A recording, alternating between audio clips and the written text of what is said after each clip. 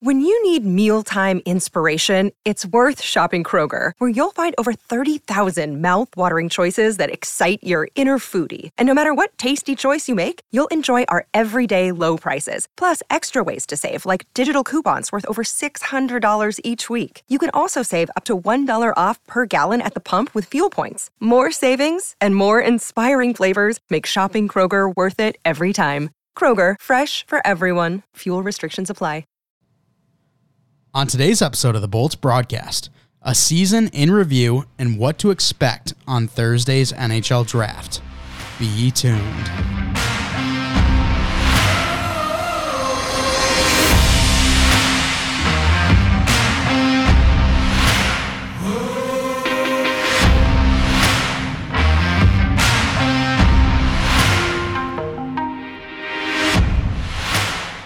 Season 3, Episode 76 of the Bolts broadcast. Mike Mitchelson and Chase Crawshaw with you today. Chase, how you feeling on this Wednesday afternoon? Feeling a little sneezy, just sneeze right now on the show. Achoo. It's it's I don't want to sneeze all over this microphone. That'd be an issue. But gotcha. it's allergy season, as a lot of people know. Hasn't it been allergy season for like 70 years now? For me, it's always allergy season. Yeah. But there's a couple, June and July, I tend to struggle really bad. And then January and February I also struggle really bad. I don't have seasonal allergies. I'm just allergic to living. It's not fun. I'm feeling like I'm holding in a sneeze the whole time that we're talking. So if I let up a big one and we kind of get snot everywhere, I apologize ahead of time. Just stare at your phone when you're doing it. Your phone on your charging stand. I mean, this soundboard right here looks like a really nice opportunity. I get one of those glass protection screens that like all cashiers put up when COVID started. I just get one of those. I like that. Well, how are you doing, Michael? I didn't get a chance to I'm doing great. Work was awesome today. First day back in 4 days. Had obviously the 4th off and then had the 5th off as well. Happy 4th, by the way. Was the place closed on the 4th? All those listening. No. Sucks for them. Yeah, and a lot of people were complaining that they didn't get the 4th off because they tried to request it off a week before. Yeah, it's like, how about you not be an idiot? Yeah, maybe give a little more heads up. Yeah, I requested it off a month in advance and got it perfectly fine. So nice. It was good. July 4th was a little bit more quiet on my end. I know yours was a little bit more wild, but whether it was wild or quiet, we know one thing for sure: the fireworks scared the absolute shit out of both of our dogs. Oh yeah. Which actually, I should take that back. There's only one that really scared Cooper this year because he's a bit older, so I don't know if he doesn't sense them the same or if he doesn't care anymore. But he just kind of laid there through a lot of them. But then there was one really loud one because our neighbors up by our cabin, 2 houses down, they were doing a big old fireworks show, like a good hour-long show. There was one that literally I felt the whole ground vibrate. I was like, wow, that's huge. And sure enough, Cooper just stood right up and went right inside. I was like, yeah, we're not doing that one. Yeah. But yeah, he's gotten better over the years. I'm sure Tucker was just loving it though. I feel like Tucker's gotten worse over the years because I didn't think he was really that afraid of fireworks. And then this year they were popping off and he was shaking, sitting under my mom's lap and everything. It was just, God, he was having a nightmare. So stuff. Yeah, but anyways, on today's episode of the Bolts broadcast, looking back on the Bolts season, going to be talking about their next season as the 22-23 schedule is now out. And then after the commercial break, going to be talking about some draft news, some Russian player news, and all of that. So it's going to be a lot of fun this episode. Strap in, get ready to go, because we got a good one for you. Let's start with team news surrounding the Tampa Bay Lightning. First up, Tracy talked about it on the last episode that Ryan McDonough, there's no way he finishes out his contract here in Tampa. I don't think you expected it to happen this quickly because McDonough is now in Nashville. Hey, it's the football YouTuber KTO. Yeah. So I'm pretty sure the K stands for Kevin. It's Kevin the Oracle. So in the future, I should make a account called CTO because I'm just telling the future here. Maybe who's Kevin in SpongeBob? Kevin is the freaking jellyfish guy. Yeah, why did I think Kevin the Oracle was referring to him and not a football No, YouTuber. no, but okay. Anyway, yeah. Hi, Kevin. Yeah, I can tell the future. I can predict what's going to happen. Tampa is Weird. You said Tampa was going to win the cup this year. Yeah, is that a low blow? They're going to win the cup guys. this upcoming season. The Oh. 22-23 season is what I said.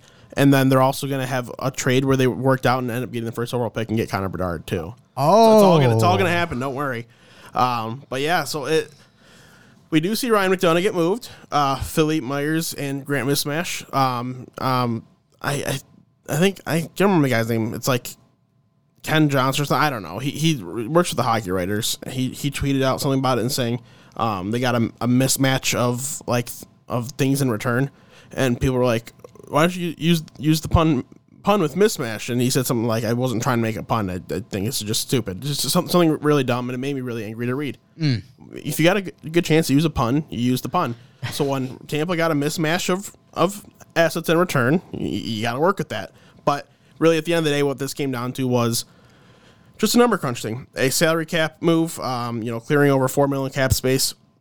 An interesting thing about Philippe Myers' contract, if he were to be bought out, Tampa would get a cap credit this year instead of getting a cap hit. So this contract would be gone this year, plus they get an extra like $650,000 to spend.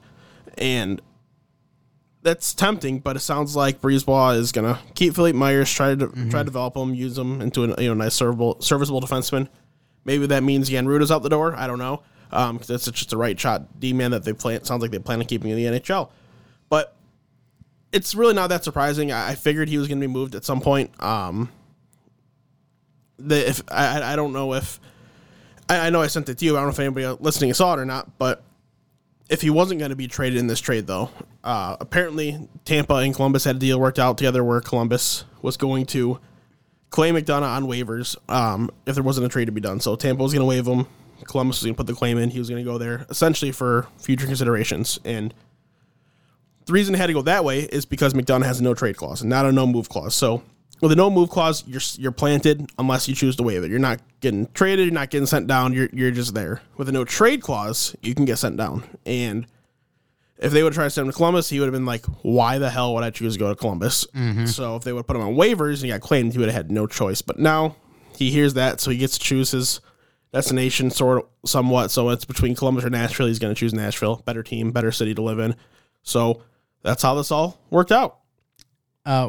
Would anyone choose Columbus over Nashville at this point?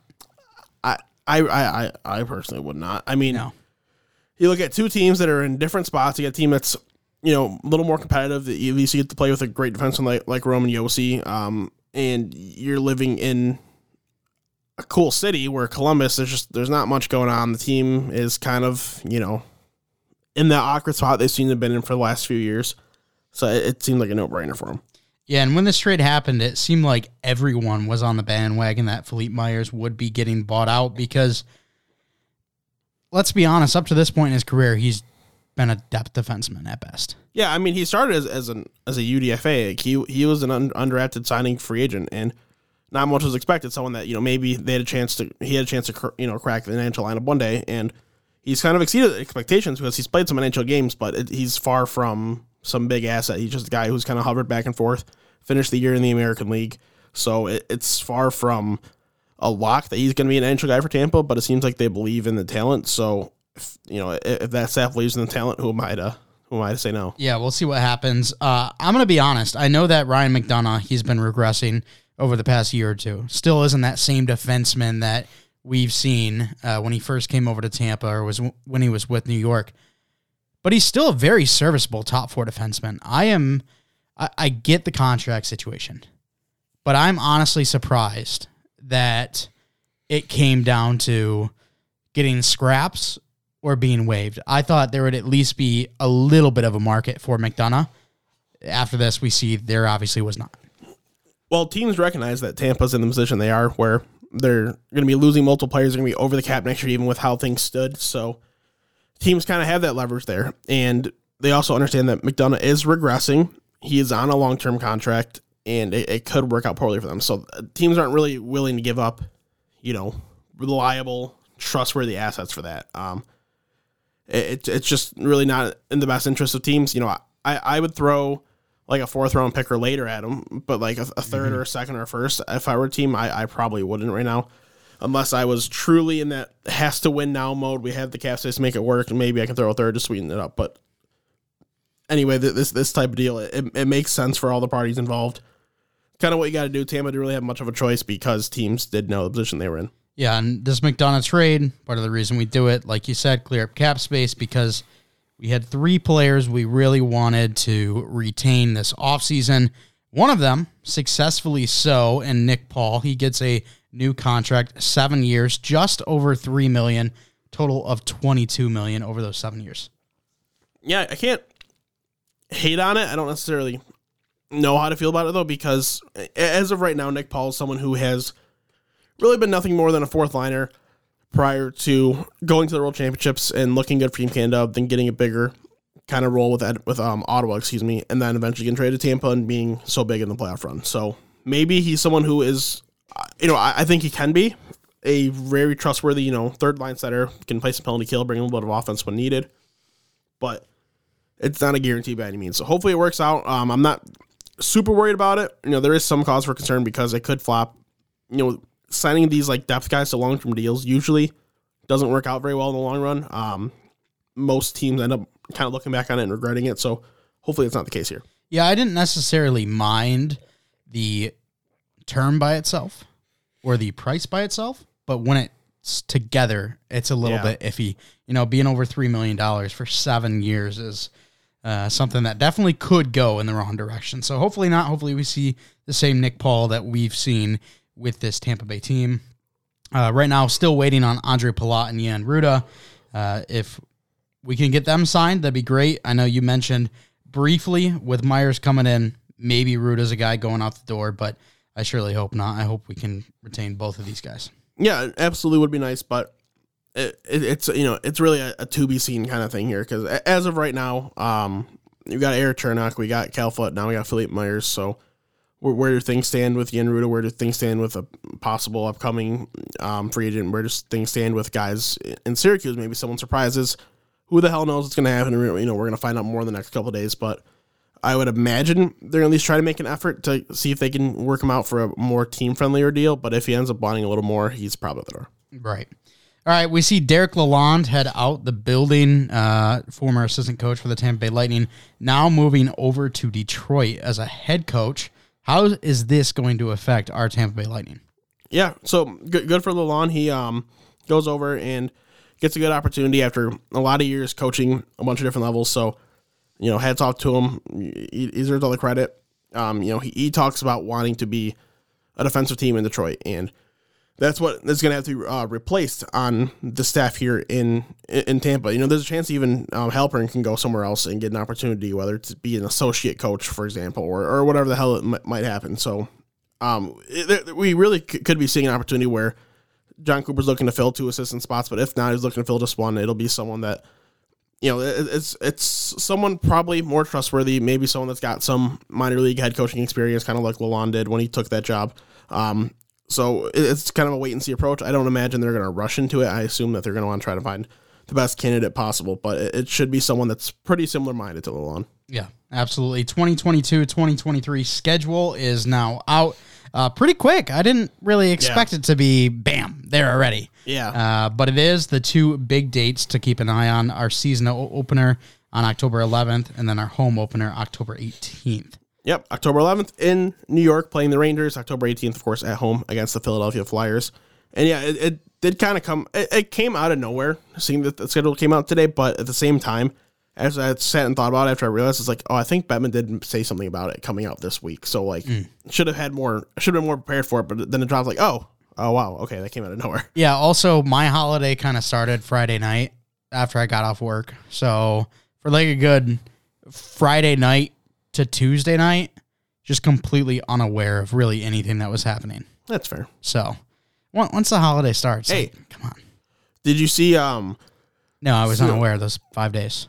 But you had to have seen the greatest, sports triumph in history. Well, of course. The 15-time? Yeah, the 15-time champion. We got to bring this up because Joey Chestnut is the GOAT. Everyone talks about the Jordan flu game. Sorry, what is he? The GOAT. So everyone talks about the Jordan flu game where he was sick and just went and dominated. But, I mean, the Joey Chestnut crutches contest? Crutches and stranglehold on a protester? Yeah, no, not stranglehold. A neck snap. Like that person got mauled by Joey Chestnut. Also, at first, I was like, hell yeah, Joey Chestnut. And then I realized I took a closer look. It was like a Star Wars fan. And he was protesting, like, new Star Wars movies. So, and I'm like, it's not that. Oh, it's not? No, I had to look into it because I thought it was that too. I'm like, how the hell does this make any sense? Yeah, why is there a Star Wars fan on So stage? it's something about that the company that I think that owns Nathan's, because it's a Nathan's hot dog contest. Their like plants have been known to they apparently there's reports that they like don't treat animals great, that they don't keep up sanitary things, so people were like investigate it. That's what that was for. So I don't know. That's what I gathered. And from then Joey Chestnut put on a WWE SmackDown on him. Yeah, that poor dude, lady, whoever it was, they got mauled. Mm-hmm. It was a great triumph, but I also don't know what was more impressive. Him, having a Jordan flu game and coming in on crutches, just choking out somebody and then demolishing the next person by 20 hot dogs, or watching Badlands Chugs for the second annual chugging competition, chug that gallon of pink lemonade. By the time he was done, no one else was even halfway done. I think it only took him like 30 seconds. I think it was less than that. So I know it was more than 20. I thought it was around 30. It was right in between there. Yeah. But when they showed like zoomed out, you see everyone else, no one was halfway done. Badlands is just the man. Badlands is the man. Two absolutely athletic feats. Something like that you don't get to see in sports very often nowadays. Just two peak humans, just absolute specimens, living life, showing what true athleticism is. Absolutely. Well, let's close out the first half of the Bolts broadcast with our season in review. Going to be talking about our expectations at the start of the season versus results. Obviously, our expectations were very high. I think through the regular season, it's fair to say that we were disappointed a little bit. Thought they could perform a lot better. But then we start going on that little bit of a playoff run, winning Game 6 and Game 7 in Toronto, going and sweeping the Florida Panthers. That really got me excited. I'm thinking, wow, this is a just terrific performing playoff team. Play, decently well in the third series against the Rangers. They give us a little bit of trouble, and then obviously we know what happened in Colorado. But overall, Chase, what would you say? Were your expectations met? Were you underwhelmed? What are you thinking? So it's a tough line to walk, right? 'Cause it is. I think the expectation after winning 2 Stanley Cups and having a lot of the main pieces in place, and then getting the replacement players that you did for that third line, was like, okay, another cup. And they were damn close. Made it to the last dance, but just ended up not going their way, of course. So it's a tough line to walk. I was, a little underwhelmed by not getting the cup, but at the same time, to get to the cup finals after having some shines in the regular season that, the team wasn't always showing off the best. You got to call it a successful season. Like you have to make the Stanley Cup Finals, regardless of what the expectations might have been with internally. Even if you expect to win, it's still something only 2 teams get to do every year. Something that's very difficult. Making it 6 times in the last 8 years of the Eastern Conference Finals, being in 4 different Stanley Cup Finals, it's all very, very impressive, and it's something that's definitely worth noting. So you can't really go out there and proclaim what a just disappointing season, like what a train wreck, and you can't also say, man, what a fantastic season. But like I would say that the expectations were probably about met. Do you think that's fair? I think that's fair to say. I think, like we mentioned, regular season, a little bit of a bummer. Yeah. When it comes to expectations, but then going into playoffs, I would say my expectations were lower than exactly what turned out to be, because Chase, you and I didn't really want to spoil it, didn't want the people to know, but we didn't have Tampa in the Stanley Cup Finals on our own personal brackets. No, I was trying to be right, not play bias, and I just felt like Florida was going to squeak that one out, and couldn't have been any more wrong. Molly whopped. Yeah. Yeah, I also had Tampa dropping in the second round. Now, this was, of course, made right after the regular season finished. We didn't see any of the first round games or anything. I think if we were able to do it after the first round, that wouldn't be the case because we were extremely underwhelmed by Florida. And then obviously a very hard fought series against Toronto makes us turn that decision around completely. But after the regular season, expectations were a bit low coming into the playoffs. Yeah, like we even said on the show, after going into playoffs, Toronto was going to be a tough matchup, but we felt okay. And then going into round 2, we saw what we did against Toronto. We saw what Florida did against Washington. Like, okay, we're not concerned here anymore. Like it's changed. It's just they really did not look that impressive, and then they got worked. And if I could take it all back, I would have chosen Tampa, right, and not gotten the egg on my face. And at that point, I would have had Tampa in the finals. Yeah, and I mean that goes to show what I was trying to say there. Underwhelming in the regular season, but they overachieved in the playoffs from what we expected after the regular season. So overall, I think it is fair to say that expectations were met. You should be proud of the season that this Tampa Bay Lightning team has had. We're now going to go over 4 individual. Hold on. There's a bug crawling on your wall. Where? Oh, it just flew. Flying. It just flew away. It just looks like a gnat. Oh, well. It's on the light now. That was not very nice of it. I agree. 4 individual, what do we want to call it? Awards or? Accolades. Okay, that's fine. Let's start with team MVP. Chase, who are you going with this? So, or do you want me to go first? You go first. Go ahead. Okay. So I think there's a lot of people, or, there's a couple of guys that you could put for this award. I looked at it as someone that was available to us a lot, which crosses off one name. A guy that had his best season of his career in both the regular season and the postseason when you're looking at strictly points. I'm going to go with our captain, Steven Stamkos, 106 points in the regular season, his best season of his career, and then 19 points in 23 playoff games. Points-wise, that is his best point per game, not his best, but overall, I think Steven Stamkos, incredibly reliable, really shocked me because coming into the season or after last season, we were talking, Stamkos is a guy that we need to keep an eye on, kind of like how you said about McDonough. You're not sure if he's going to be able to finish the contract. What you said about McDonough, we were kind of feeling, where is Stamkos going to line up? Because if we need to continue to sign the guys like Braden Point and Sergachev and that, if Stamkos continues to underwhelm, he might be someone we're looking to move on from. He comes out, he shuts us up very quickly. God.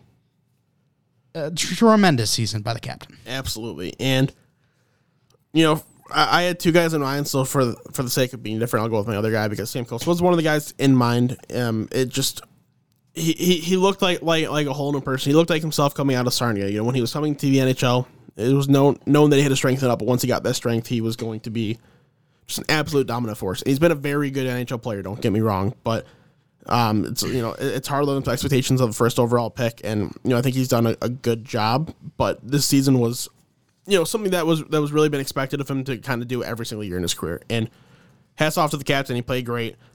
He's earned really earned his money this year. Really earned his stay. I'm very happy to call him the captain of this team.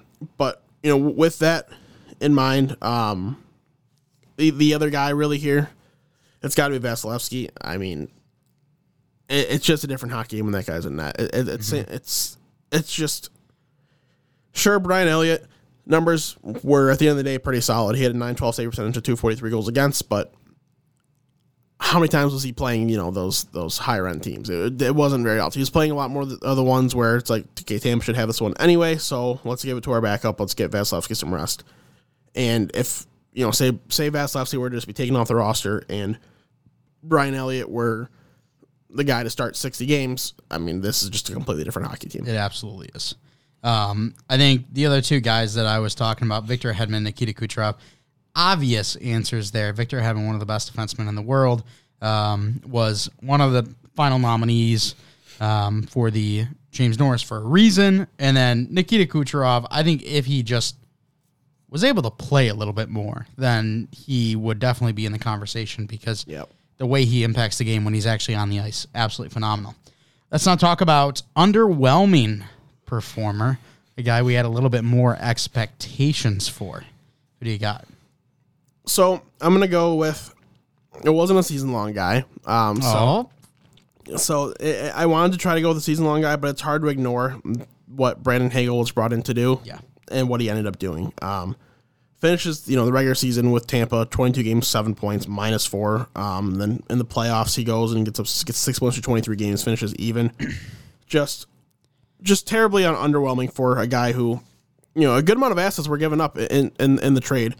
We don't have future first round picks because of it, and he just really underwhelmed. But he's got some more term on his contract, still cheap.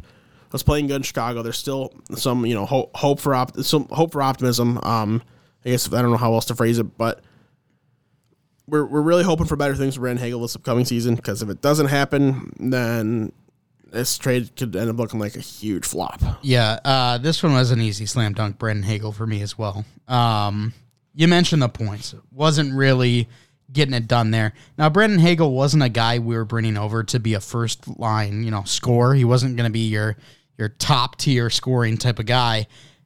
But even the play we saw from him in the playoffs was underwhelming. And that's super unfortunate when you look at having to give up Boris Kachuk, Taylor Radish, a first-round pick in 2023, a first-round pick in 2024. Those are top 10 protected, of course, but what are the odds that Tampa's going to have a top 10 pick in those years? I mean, we'll talk about those odds when we get to a certain news segment. Well, yeah, but not very but realistically, yeah. So, and if you've been listening to the show for a while, you know that I seem to be more critical on trade deadline trades than Chase does. And it goes back to the Blake Coleman and Barclay Goodrow trades. I was very vocal that I'm not sure if first-round picks are worth these guys. And I talked about it. Hey, if we win the Stanley Cup, then obviously it works out great for us. But if not, I'm not really sure these guys were worth that. Obviously, looking back now, hindsight's 2020. Kind of worked out. Worked very well. Yeah, kind of worked out. Brandon Hagel trade, another one of those where I was like, it seems like a lot. And this one I was a little bit more positive on just because of hindsight with Barclay Goodrow and Blake Coleman, hoping Hagel could fill that role. He absolutely did not fill that role in this year's playoffs. So, easy slam dunk, most underwhelming performer. If he was a pending free agent like an RFA and he had to be re-signed, it would make this a lot worse. But knowing that he's on a cheaper deal still and has another year, can help out with that cap hit. It helps soften the blow, where if he performs well, then it'll all be fine. And there's still a chance to repeat and, or not really repeat, but go back and go get that third cup in 4 years. That chance still exists. So he's going to have to be a pretty big part of that. I got to imagine he's going to be playing pretty regularly in the top 9, probably season top 6 minutes even, and really be used next year. So he better kind of, focus on himself, get things figured out, and be ready to go. All right, underrated season. You want it? Or should I go? If you want, you can go. Okay. But I've got my only one guy I want to talk about for this. So I think a very underrated season comes from the former Montreal Canadian, Corey Perry.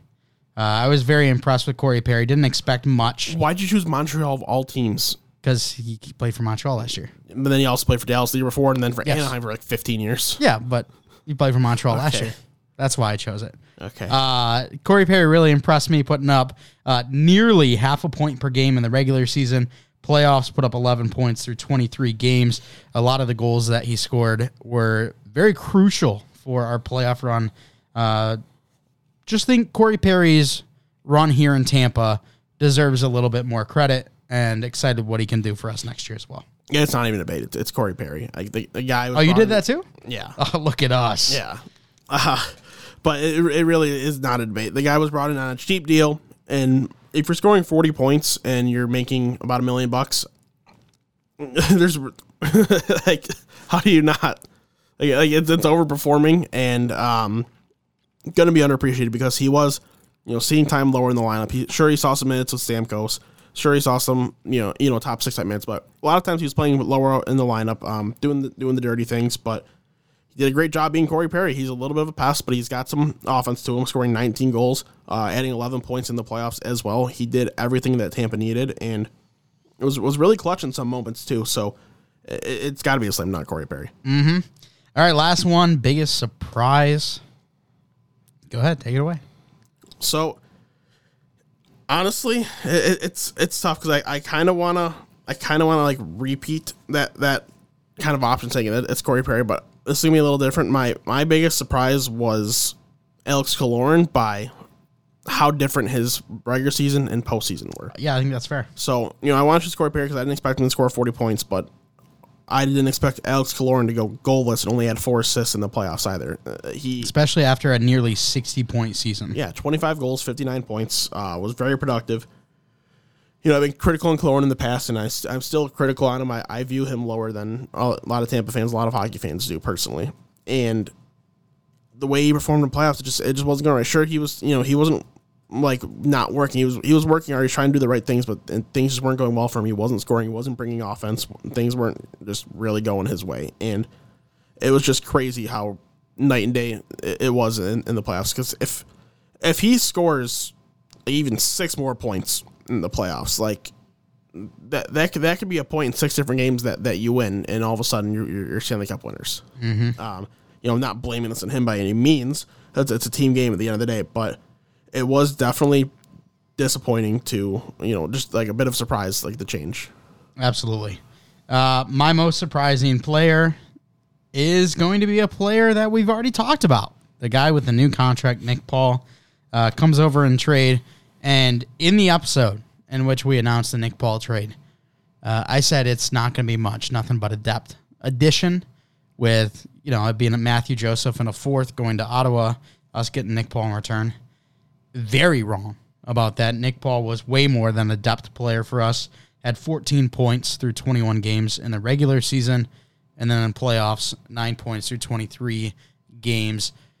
Was a lot better than I expected, and we talked about that on our last episode, how this is a guy who shocked us. We want him to get that extension. He does.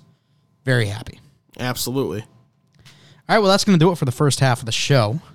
Other half, we're going to be talking about the NHL draft, and if you are listening on release, the NHL draft, is on tonight. So Chase and I are absolutely pumped. We'll get you ready for that in just a second here. The action never ends at the DraftKings Sportsbook, especially this summer. With tons of ways to bet on all your favorite sports, you can fuel your fandom and feel the heat of the season like never before. Plus, right now, the DraftKings Sportsbook is giving new customers a risk-free bet up to $1,000.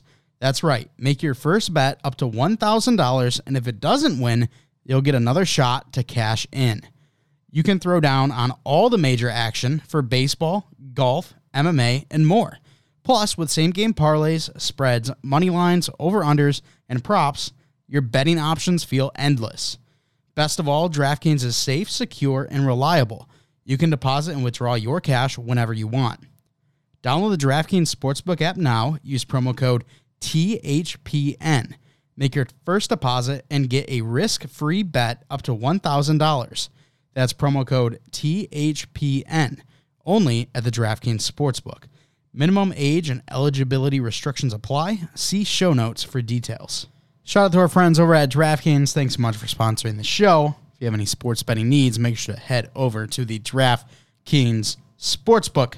All right, Chase. All right, Mike. Let's just jump right into it. We've got some talking to do about Russian hockey players. Dude, this is just a mess. What a nightmare. Yeah. What an absolute nightmare. So, I don't know if anyone listening has been following along with the Ivan Fedotov story, but Fedotov is a Flyers prospect, signed an NHL contract with Philly, was trying to get over to the U.S., was, leaving training facility, going to get to the airport and head over here. All of a sudden, he was detained by Russian officials. He was accused of evading military service and illegally terminating his contract with his KHL club. And from there, he was imprisoned, brought to a hospital. Apparently, his lawyer came out and said he was injected with something and was starting to get sick from the injections. And then now he's being sent to, there's a, I don't know the name of the place off the top of my head, but there is some sort of military base in Siberia where they send all of their people that they're mad at to do their military service. So it sounds like Fedotov is going to be forced to go up there. And it's just an absolute mess. We all know what's going on between Russia and Ukraine. We see, there was questions, concerns on what was going to be going on with Russians in the offseason. If just especially with the travel bans, from the U.S. and Canada going over there. Russia did the same thing. Travel ban to come back. It's just an absolute mess, really. And it's scary stuff because now we don't really know what's going to be going on going forward. We're going to be talking about a few more Russian guys, few Russian news things as well. But it really all started with this Fedotov thing. This was the first really brick to fall in this whole scale of things. Yeah. Another player to talk about here in a second, a big name for players in the NHL. But I'd have to guess that the likes of Ovechkin and Evgeny Malkin, they're probably safe. I mean, they're in the corner of, they're one of Vladimir Putin's, love childs. He loves to support those two. So yes, I would guess that those type of guys that are in the NHL right now probably safe. But one name that there's some questions about, Kirill Kaprizov. Yeah. So apparently, he's being accused of buying a fake military ID thing where said he did his service back in 2017, and with that, if that's the case, and he's in Russia, he can be arrested for that, and then of course tried for that. But it sounds like if he were to have to do his military service, he'd be forced to be joining the Russian Air Force, and it'd be doing it now. There was a reprieve from June 30th. I don't read Russian, so I couldn't read the document, but there was someone that was interpreting it, breaking it down, kind of stating these things. And it's looking really interesting because now there's conflicting reports on, okay, Kaprizov's here in North America. Oh, wait, actually, there's no confirmation that he is here in North America. So where is he? No one knows, but if he's over in Russia, there's a chance he, along with some other guys, very well could be stuck there. And it's scary stuff. We really, I agree with you on the whole Ovechkin, Malkin thing. Those guys that are these big names that are older players, I think they're going to be allowed to stay over. It's kind of what we saw back in the 80s, 90s when the USSR finally started letting guys over. They let guys that were in their 30s kind of, turn to their career. They could come over play in the NHL. They got some younger players into the system, into their international hockey system for that. And it could be the same type of thing where the older guys are allowed to come over here and play still. But younger guys, it's a bit of a concern. And Kaprizov is really the biggest young Russian hockey name at the moment. And really, however it plays out for him is how it's probably going to play out for a lot of other younger players. Mm-hmm. Let's talk about the future of the NHL in regards to Russian players. This is the first time that we are having an NHL draft where there could be legitimate reason in which Russians start to drop down the board when it comes to getting picked.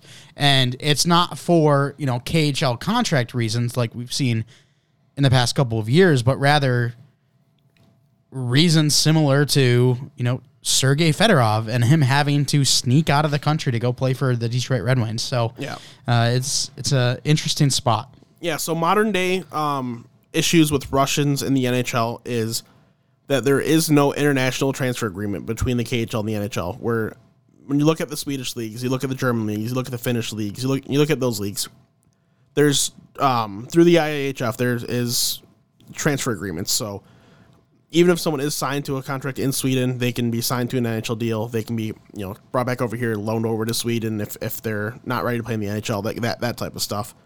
Since that doesn't exist in Russia, people are always worried on drafting Russians. The one thing that the NHL's done to counteract that is when you draft a player out of Canadian Major Junior. If you draft them with junior eligibility left more than 1 year, then you own the rights for 2 years. If you draft them going into the last year junior eligibility, then you get the rights for 1 year. If you draft a U.S. player out of the U.S. system, then it's anywhere from 2 years up until they graduate from college. If you're over in Europe, you're looking at 4 to 5 years, depending on situations and stuff. So all those are in place for holding guys' rights just to make sure that talent isn't just being held onto and not given an opportunity. Whereas with the Russians, because there's no transfer agreement, you held onto rights forever unless you decided to sign that player, trade that player, renounce the rights, whatever. So it helped teams feel a little better about drafting Russian players. Maybe you won't get the guy for 7 years. Like, it's kind of what we saw with Kaprizov. Took him a while to get over. But now with all this stuff and guys not being able to leave, or potentially, I should say, who knows? I mean, there's someone that, I'll be talking about here if you Danila Yurov. He is a very highly rated prospect for me. He very well could fall late first round out of the first round completely just because teams aren't willing to spend the draft capital on someone that they might not be able to get to leave the country for 4, 5, 6, 7 years. It's a little concerning. And, something that I found out in this whole process of things too is, so this last season in the NHL, I did not know this until an Athletic article about it. European players were allowed to play in the NHL without visas. So to play, to work out of country, you need a work visa. And here in North America, it'd be like an F1 visa. To play in the NHL, you need that visa. I believe it's a P1 for the NHL actually. But so regardless, you would need that visa so you can legally work here. Well, there was workarounds to get like temporary things, and players were allowed to play without it this last season. So the process, if I understand correctly, is different from renewing a visa to getting a whole flat out new visa. So some of these guys, that there really could be issues, especially with the younger ones. The Russian government could be a lot more against letting you go to the U.S. embassy, and maybe they'll block you off. Maybe they won't grant your visa. They won't let you leave the country. So it's really just an absolute shitstorm, for lack of a better term, for guys that are currently signing the NHL contracts. They might not be able to come over. For guys whose rights are currently owned and not signed, they might not be able to come over. For guys that are going to be in the draft, if they're not already over, they might not be able to come over. So it really, we don't know what to expect going forward with Russians in the NHL. We're still going to see some. We're absolutely going to see some, like someone like Pavel Mintyukov. He's playing in the OHL this year. I have to imagine he's staying over in North America. He's already got that OHL contract, so he'll be able to probably stay in NHL systems better. But anyone who's currently over in Russia, anyone playing over there, anybody excuse me, anyone even there just training for the summer, they could be stuck. So it's kind of a day-by-day approach really at the end of the day. But I would have to guess over the next few years we probably see less Russians than we have in the last 10 years. And that's really tough because there's a lot of good Russian is. Players over there. Matvei Mishkov probably headlining the young guys coming over. But this is going to be something that we just got to keep up to date with, because you and I haven't really experienced anything like this. The last time that this type of stuff was happening was before we were born. So it's going to be something we got to take kind of a slower approach to, keep an eye on it, keep you guys up to date. Yes. And one more thing I do want to mention, you talked about the Sergei Fedorov thing. I meant to bring something I forgot. So he wasn't allowed to come over by the Russian government. He was only a 19, 20-year-old kid at the time, was an absolute superstar. He had to defect from Russia, and that is something that is still technically an option. But when you're defecting from a country, you have to try to get asylum within, if it's, let's say Danila Yurov gets drafted by Tampa, and you want to come over, that'd be cool. Unreal. If that were to happen, then he'd have to try to get political asylum here in the U.S. and would be essentially just a refugee. And it's not a very easy process, not something that, teams can very easily get done. When you go back on YouTube, I know it's on YouTube, go watch the Alexander Mogilny documentary. It's like a 30-minute video talking about trying to get Mogilny over here to the NHL. And the Buffalo Sabres, they had their owner was friends with President George Bush at the time, so he was able to get him political asylum pretty easy in a quick process. Whereas nowadays, I don't know if any ownership groups in the NHL have any close relations with the U.S. government or not. So it could be a lengthy process. It's really going to be something that's kind of just super unique, something we haven't seen yet. I don't know what to expect. Mm-hmm. Going to be interesting to keep an eye on. All right, let's talk about the San Jose Sharks. They named Mike Greer as their new GM. Do you like the move? Yeah, I've got no issue with it. It makes me feel a lot better too. I'm more of someone in the boat of, I think, guys like me, someone who didn't necessarily play the game but understands a lot more business and analytical stuff. They should be the people in these roles. But knowing that his brother is the GM of the Miami Dolphins, so that's pretty cool that there's two brothers, GM, two different sports. Knowing that his family has that kind of background, knowing that their dad was an executive of the Patriots, I trust that Mike Greer has the understanding, has that background, and has the chance to succeed. And, to go along with this news, he is the first black general manager in NHL history, so hats off to him. That's very cool. But I really don't have a problem with it because of his, family ties and what it sounds like, how his family understands really the business of sports. I think this could be a great hire for the Sharks. Absolutely. And it's Chris Greer is his brother, right? Yes, Chris. Okay. There we go. Look at me knowing my knowledge. Yeah, what a genius. And I never even thought to pair that together because having a football player and hockey player, like football and hockey usually aren't two sports that line up together in terms of what you're playing. Whereas, football and baseball does, for example, or hockey and baseball, even because baseball's like a summer sport where football and hockey are lining up with each other. So it's weird to even, I would never even think to pair those two together as being brothers until it was, brought up. I feel like we've talked about it a while ago. I don't know, something just makes me think we've talked about, if not this exact situation, something different. But it was probably a year ago. It's been a while. I remember we talked about the story about Tyler Myers and his half brother or step brother who was an NBA draft pick. That might be it. Yeah, I know we talked about that. That was a pretty random one too. Yeah. All right, let's talk about a couple more off-season news pieces, and then we're gonna hop into our draft preview. Starting off with some names to test the free agent market. You got John Klingberg, Nazem Kadri. I know Vincent Trocheck, another one of those guys. Some good names. Yeah, and it's going to be hopefully a good FA class. Someone like Johnny Gaudreau is someone that we could throw with other as well, too. I feel like for some reason he's going to re-sign in Calgary, so I was more hesitant to mention. But, those three names that were just mentioned between Klingberg, Kadri, Trocheck, those guys are all pretty much sure to hit. Klingberg's a lock to hit. It sounds like they're just flat out done negotiating in Dallas. So it should be a potential to have some fun here this offseason. Maybe see some roster shifting. See some big contracts. Kadri's going to get paid. I'm someone who is a big Valeri Nichushkin proponent. We saw him work his magic against us in the finals. I think if he leaves Colorado, he should go out and get his money because he's worth it. And if he leaves Colorado, he's going to get absolutely paid. So this could be a free agency with a lot of spending and seeing, maybe even a few bigger names move more often than we normally do, which would be fun. Absolutely. Let's talk about two younger guys, Rasmus Sandin and Jesse Puljujärvi. Yeah, so Sandin kind of sounds like he's gonna be an RFA or hit the market as an RFA. So he is an RFA. Sounds like he's gonna get that QO and then hit the market.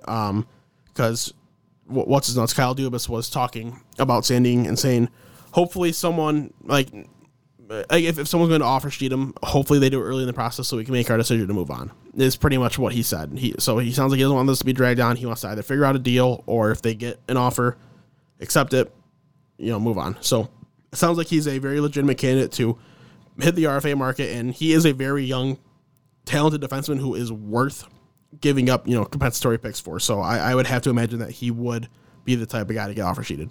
Mm-hmm. Sounds... Sorry, I forgot you said Puljujärvi as well. I did, yeah. You did. Puljujärvi, different scenario. This guy who's more of a trade candidate. For whatever reason, Edmonton's this guy, he graded out as one of the better defensive players in the league. A top 10 guy, if I'm not mistaken. A former 4th overall pick by us, a young talent. We don't want him anymore. Let's get rid of him. We saw what Valeri Nichushkin did. He revived his career and has become an absolutely dominant NHL player. We don't even want to take the chance of that happening. We want to move on for what's probably pennies on the dollar.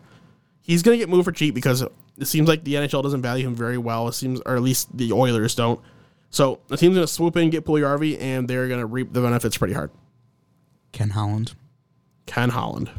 Enough said. All right, draft preview. This draft's going to be a little bit different because there is one extra pick than normal. Well, yeah, I guess what was normal last year. Prior to June 30th, I guess, or July 1st, whatever you want to call it, there's one extra pick from what was prior to that date. Right.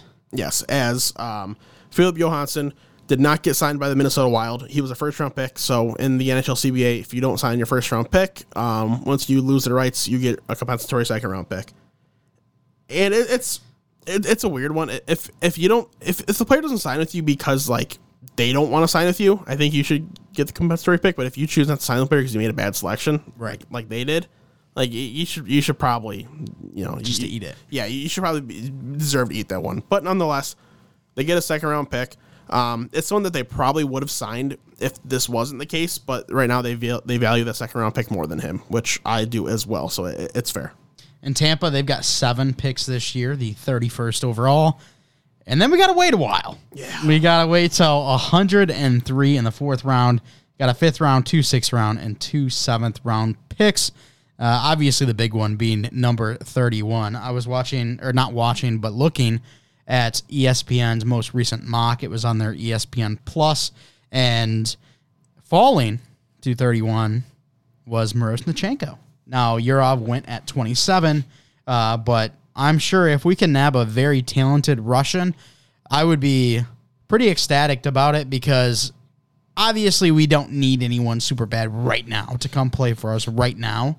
But if you can just add best talent overall, and that may be a Russian, if there's a big fall, I'm in for it. Yeah, I agree 100%. And I do think that we're going to see a European draft of this pick. Someone that is going to be awarded the opportunity to spend more time developing because of the right thing that I was talking about earlier. Whether it's a Swede, a Finn, a German, whoever the hell it might be, or it be a Russian.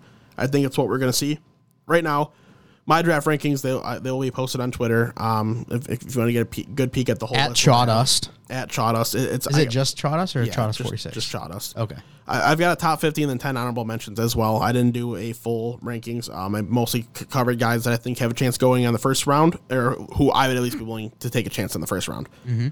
And at the 31 spot, Artem Duda, a defenseman out of Russia, is who I currently have ranked there. So if it were to go, it's not going to, but if it were to go my top 30 players and then Tampa ends up with Artem Duda, I'd have no problem with that. He is a kind of, a riskier, like high upside type guy. But he's put up some good numbers in the MHL, which is the Russian Junior League. Just a true offensive defenseman type guy who can still play some defense as well. So, if that happens, then great. If Miroshnichenko happens, great. If Danila Yurov's available, even best better case scenario. Yeah. Because Danila Yurov. If Shane Wright's there? Oh, okay, well, yeah, of course.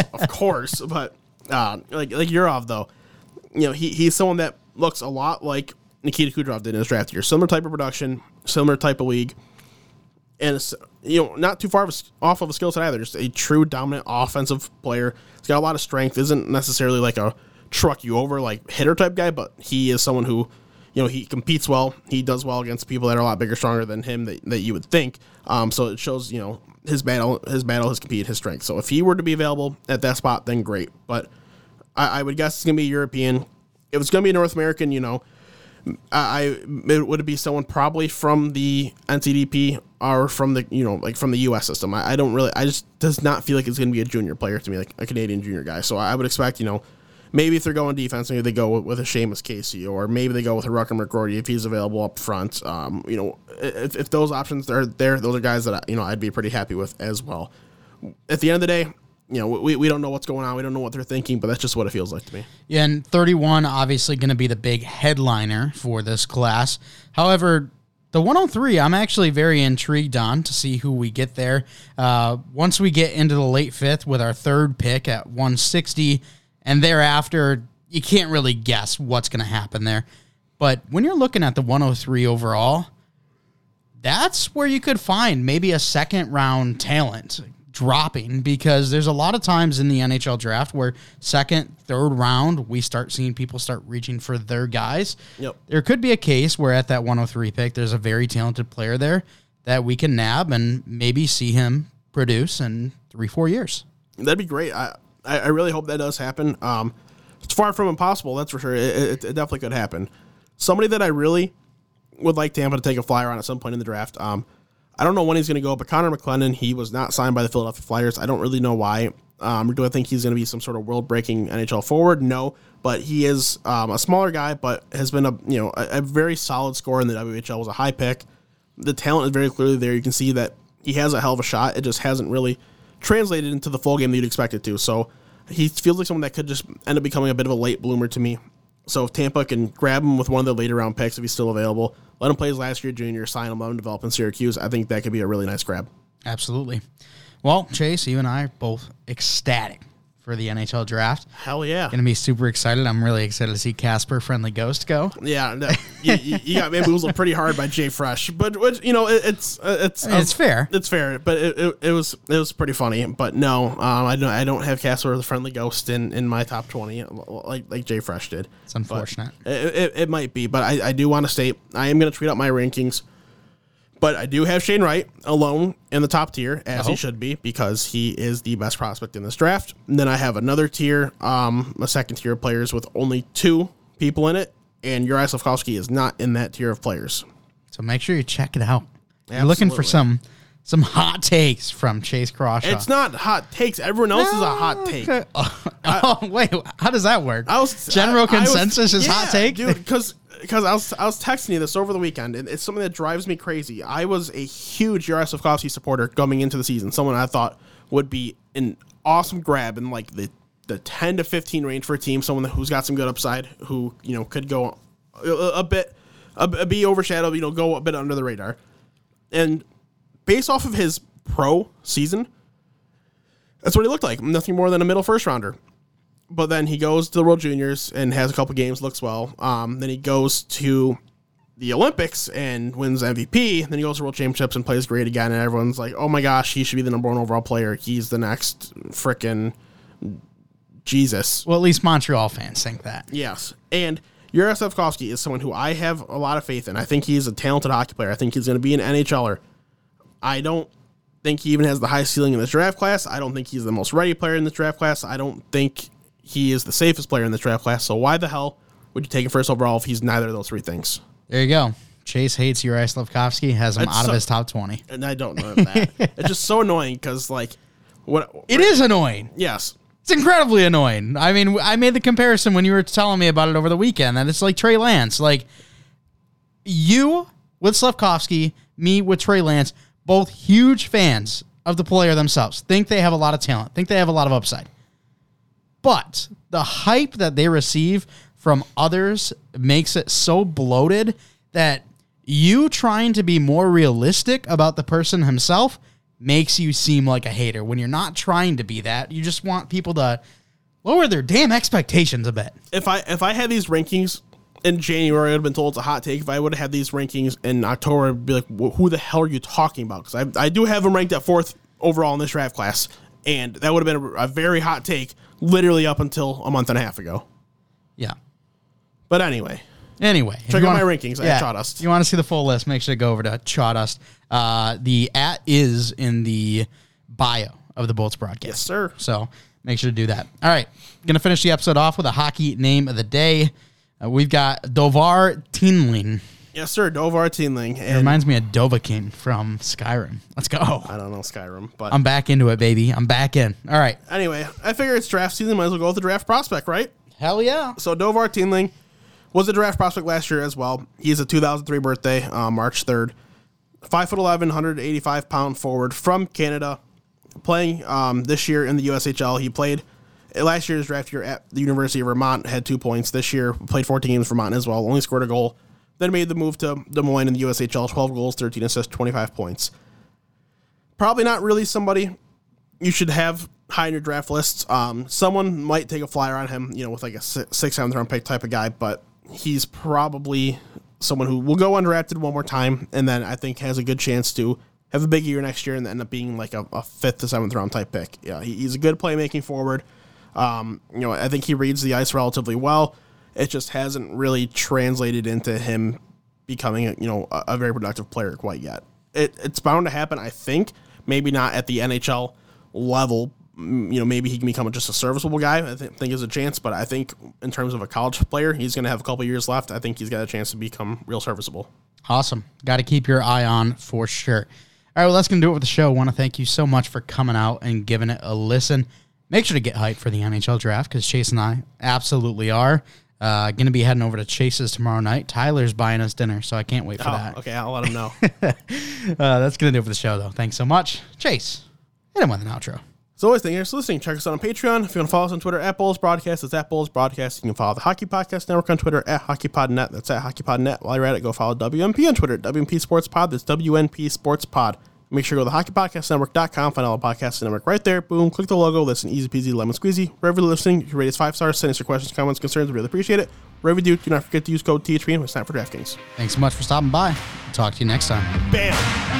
Bam, baby, bam!